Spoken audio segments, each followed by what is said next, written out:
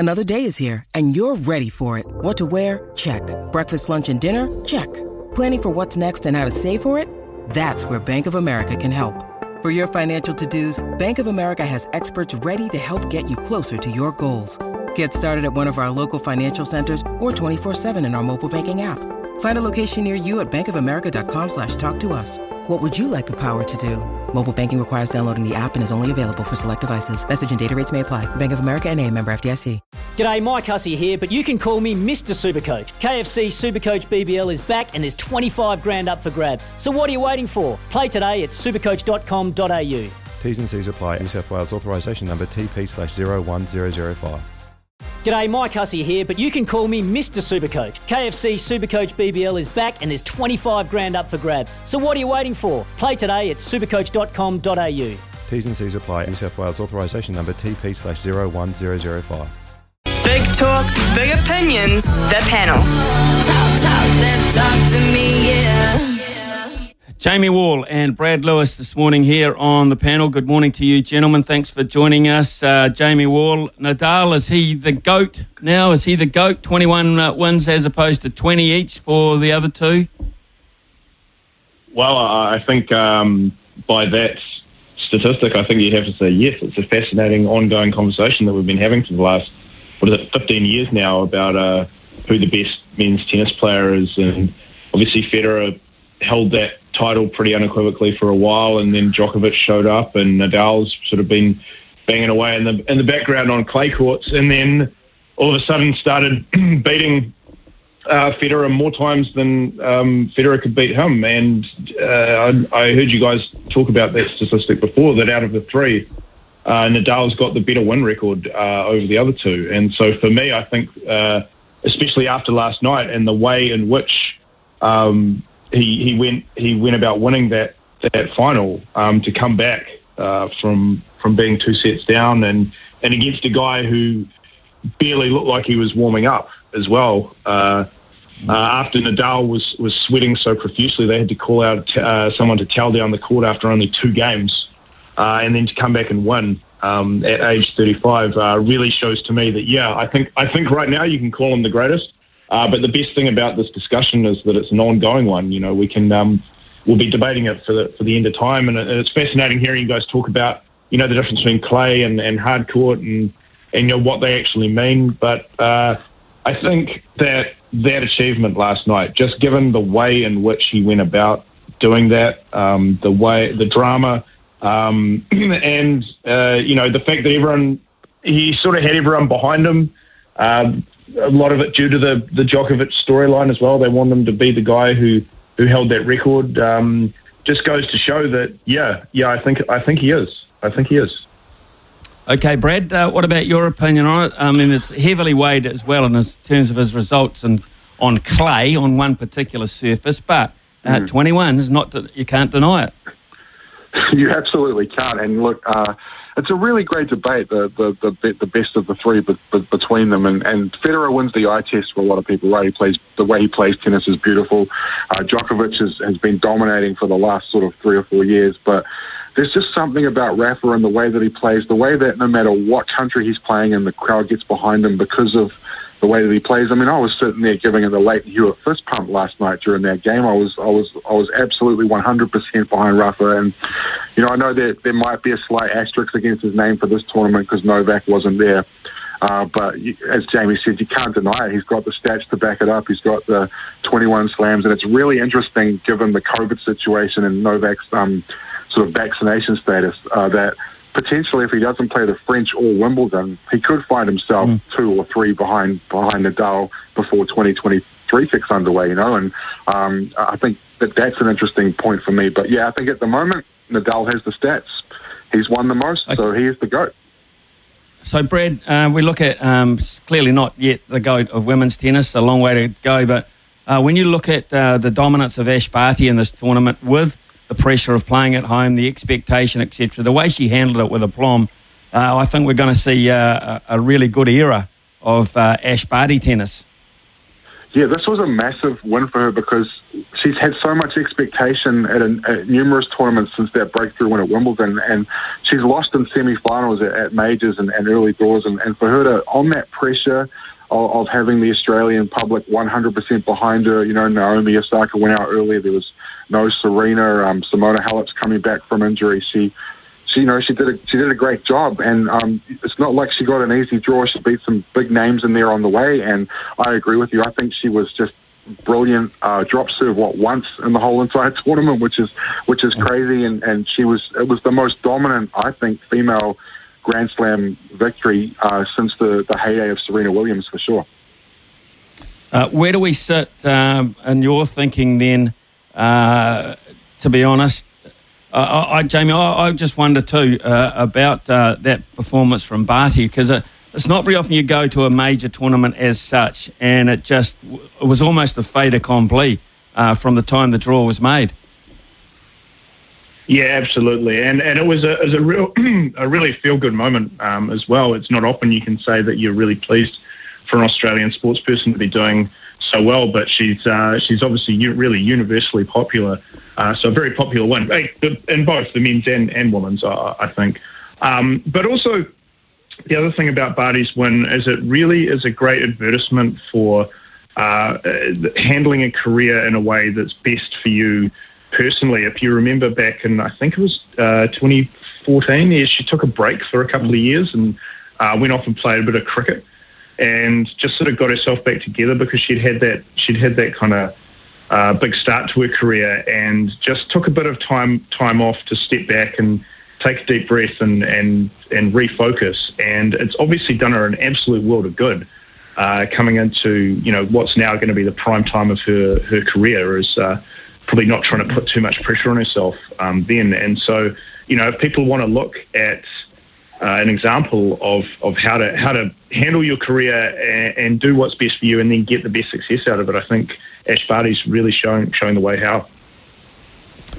Jamie, where does Tom Brady sit then? It looks like he's out of the picture in terms of Super Bowl this time around. He won't be getting another ring, but there is a fair chance he's going to retire. We hear that it's almost like an hourly update on the future of Tom Brady. Where do you sit with Brady and his career? Well, as much as I can put my own personal feelings aside about the guy, I will have to admit that he is the best NFL player of all time, absolutely. And because he certainly has the numbers to back it up, as well as countless examples of performing under pressure. And the fact that he's managed to play in a professional football league at the age that he is and could potentially keep going, really, there's no real reason why he can't keep going, is astounding, really.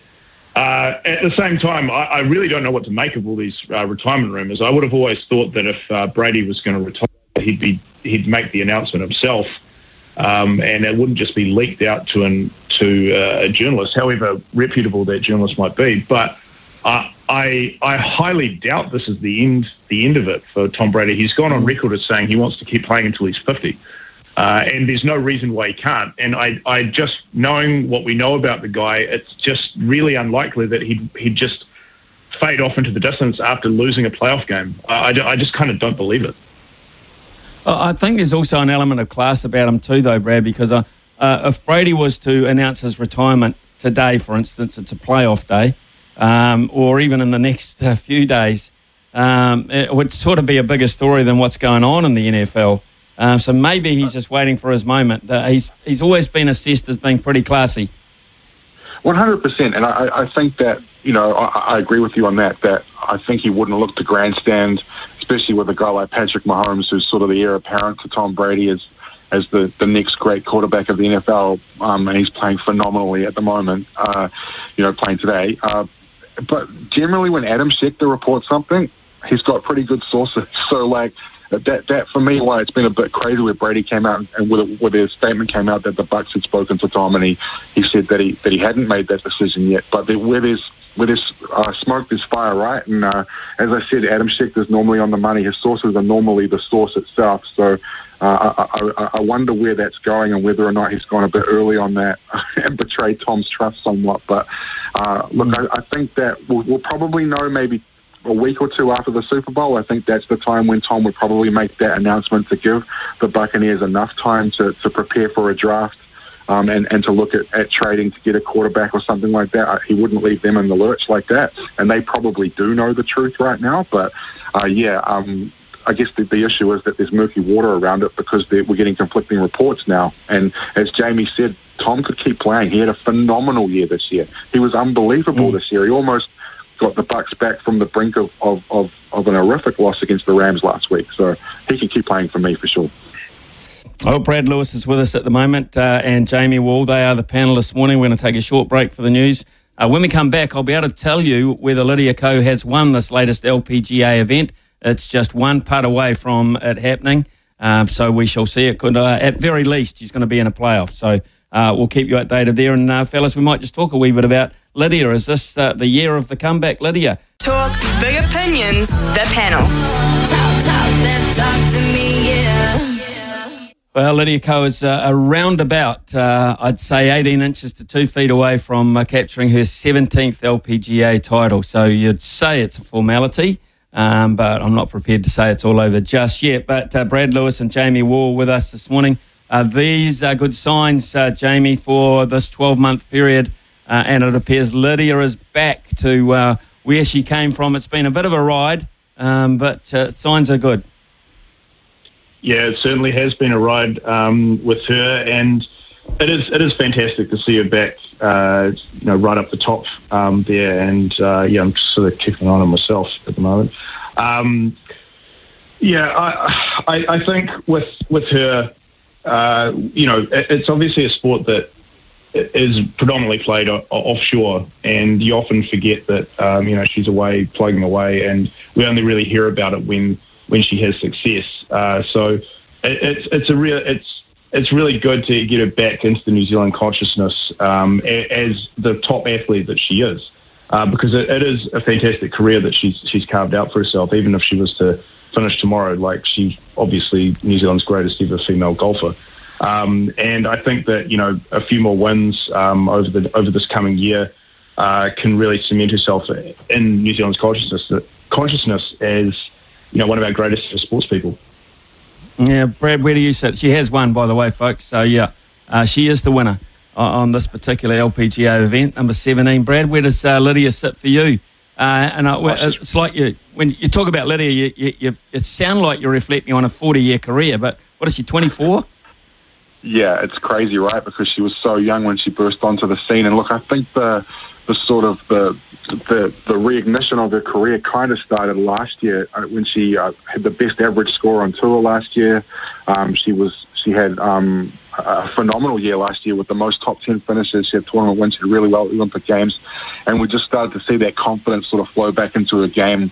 That I guess we as sort of fans that watch her every now and then, as Jamie said, we sort of only celebrate her successes. We sort of didn't really see her on a week-by-week basis when she was sort of 16th, 17th, 18th in terms of where she was coming every week. But she's right back there now. She's played phenomenal golf this week where she's won the tournament from start to finish, aside from a couple of holes today. She is right back. And what a great start to the year for her to set up what's a massive year. She wants to get more majors under the belt. And I think I saw a stat today on the TV coverage that she's got, I don't know how the point system works, but she's 7 points away from being guaranteed a spot in the Hall of Fame. She's got 20 points and you need 27 to qualify, which is phenomenal. She's 24. At that age, simply unbelievable. Less successful, Brad, overnight were the Breakers. They went down to Tasmanian Jack Jumpers, and not just going down, they were thumped, 83-59. So what are we thinking about this season now, the prospect for the remainder of the season with the Breakers, and how much blame can we put to the fact that it's been such an unsettling thing behind the scenes? I think it'd be pretty ignorant if we ignored that, right? Like, we just don't know because we're not there. I mean, I feel the same with the Phoenix, the Warriors, and the Breakers. I'm happy to give them passes on a lot of these sort of performances because they are at a distinct disadvantage playing away from home every single week. You know, like how would Man United go in the Premier League if they? I mean, they're not going that great anyway. But like, you know, would City be as dominant if they're playing away from home every single week? If they had to play at Anfield every single week, how would they be going? Like, I just, they were poor yesterday. That's a poorer performance from a Breakers outfit as we've seen for a long time, but they hadn't played since the 16th of January. They've been struck by COVID twice. I heard your interview last week. Phenomenal talent too. I can't remember who you had on, but he was brilliant, and he just talked about, you know, like how COVID had struck the 8 people that hadn't got it the first time round. You know, like it's a tough spot they're in, and yeah. They were awful yesterday, and they're just been starting to get momentum back. Hopefully they can turn this around because, you know, when they're at their best, they are a great team to watch. Yeah, Yanni Wetzel is the guy that we were talking to out of Westlake boys, but he also has spent some time on the college scene in America as well. Jamie, I feel a bit sorry for them in that regard. I had high expectations for them, and I also I've got to pay them a tribute, of course, because they're doing what they don't want to do, and that's play every single game. I mean, this time when they were talking about the schedule, they were supposed to be playing at home by now. Yeah, and I think that is one thing that I think we can all relate to, not just sports teams as well. There's a lot of things all of us thought we'd be doing by now, and if you think about it like that, it's pretty hard not to empathise with the Breakers and the other teams that are playing over there, because they're not just playing away from home. You know, it's not just like they can't play on their home court. They're literally in another country for this whole time, and they don't know when they're coming back. And I can't stress how much of a psychological toll that must take on them. But they're fronting up. Yes, it would be better if they were winning or putting in better performances, but I just sit there and think, like, well, you know, it must be so difficult being over there. I think that this year we're going to have to see a bit more of an improvement out of the Warriors, though, just given how much that team's changed, and that it's almost, you know, an Australian-based team at the moment that's going to be playing a few exhibition games here in New Zealand. So I think that's going to be an interesting story. But as far as the Breakers go, you know, they went into the season thinking that by now they'd be back home at a place where they get phenomenal support from very, very loyal fans. And they know that every day that they're away from New Zealand, that fan base back here is perhaps slowly eroding just due to their form. So they're in a really tough spot, and I really feel for them. Good result for the Northern Brave, the Wellington Blaze over the weekend, winning the respective Super Smash titles. Jamie, and interesting, one of the key players was a bloke we sort of feel it from time to time, or more than often than not, under-delivers. Mitchell Santner, an amazing 92 not out from 40 deliveries, match-winning, I think you have to say. Yeah, that game was pretty much over as soon as he started swinging his bat, because he was seeing it like a beach ball and just absolutely took that Canterbury attack apart and got them over that, I guess, magic 200 run mark, which is, I think, you know, quite a big psychological thing in T20 cricket if you're batting first. And just, it was one of the best T20 innings I think I've seen, especially you know, in a final. The only thing I can say is I hope Scott Kugelheim bought him a beer afterwards for coming in when he was in 92 not out and then hogging the strike for the last couple of overs. Like that was a bit dumb, but and also big innings as well in the women's final with Sophie Devine setting up the Blaze for that big win. And you know, as someone who grew up in Wellington, I think this is the first time I've seen such a dominant Wellington sports team. You know, we've had teams that have won titles in the past, but they went perfect in a T20 season, which is fantastic. You know, in a format that just lends itself to upsets. You know, to win 11 games in a row and win the final by such a margin, I really applaud them, and you know, really, really, really proud of that side. Gentlemen, thank you very much this morning. We've had Brad Lewis and Jamie Wall as the panel. Great insight there on a number of widespread issues. Thank you so much. We'll speak to you guys again shortly, and we'll have another panel, of course, tomorrow at the same time.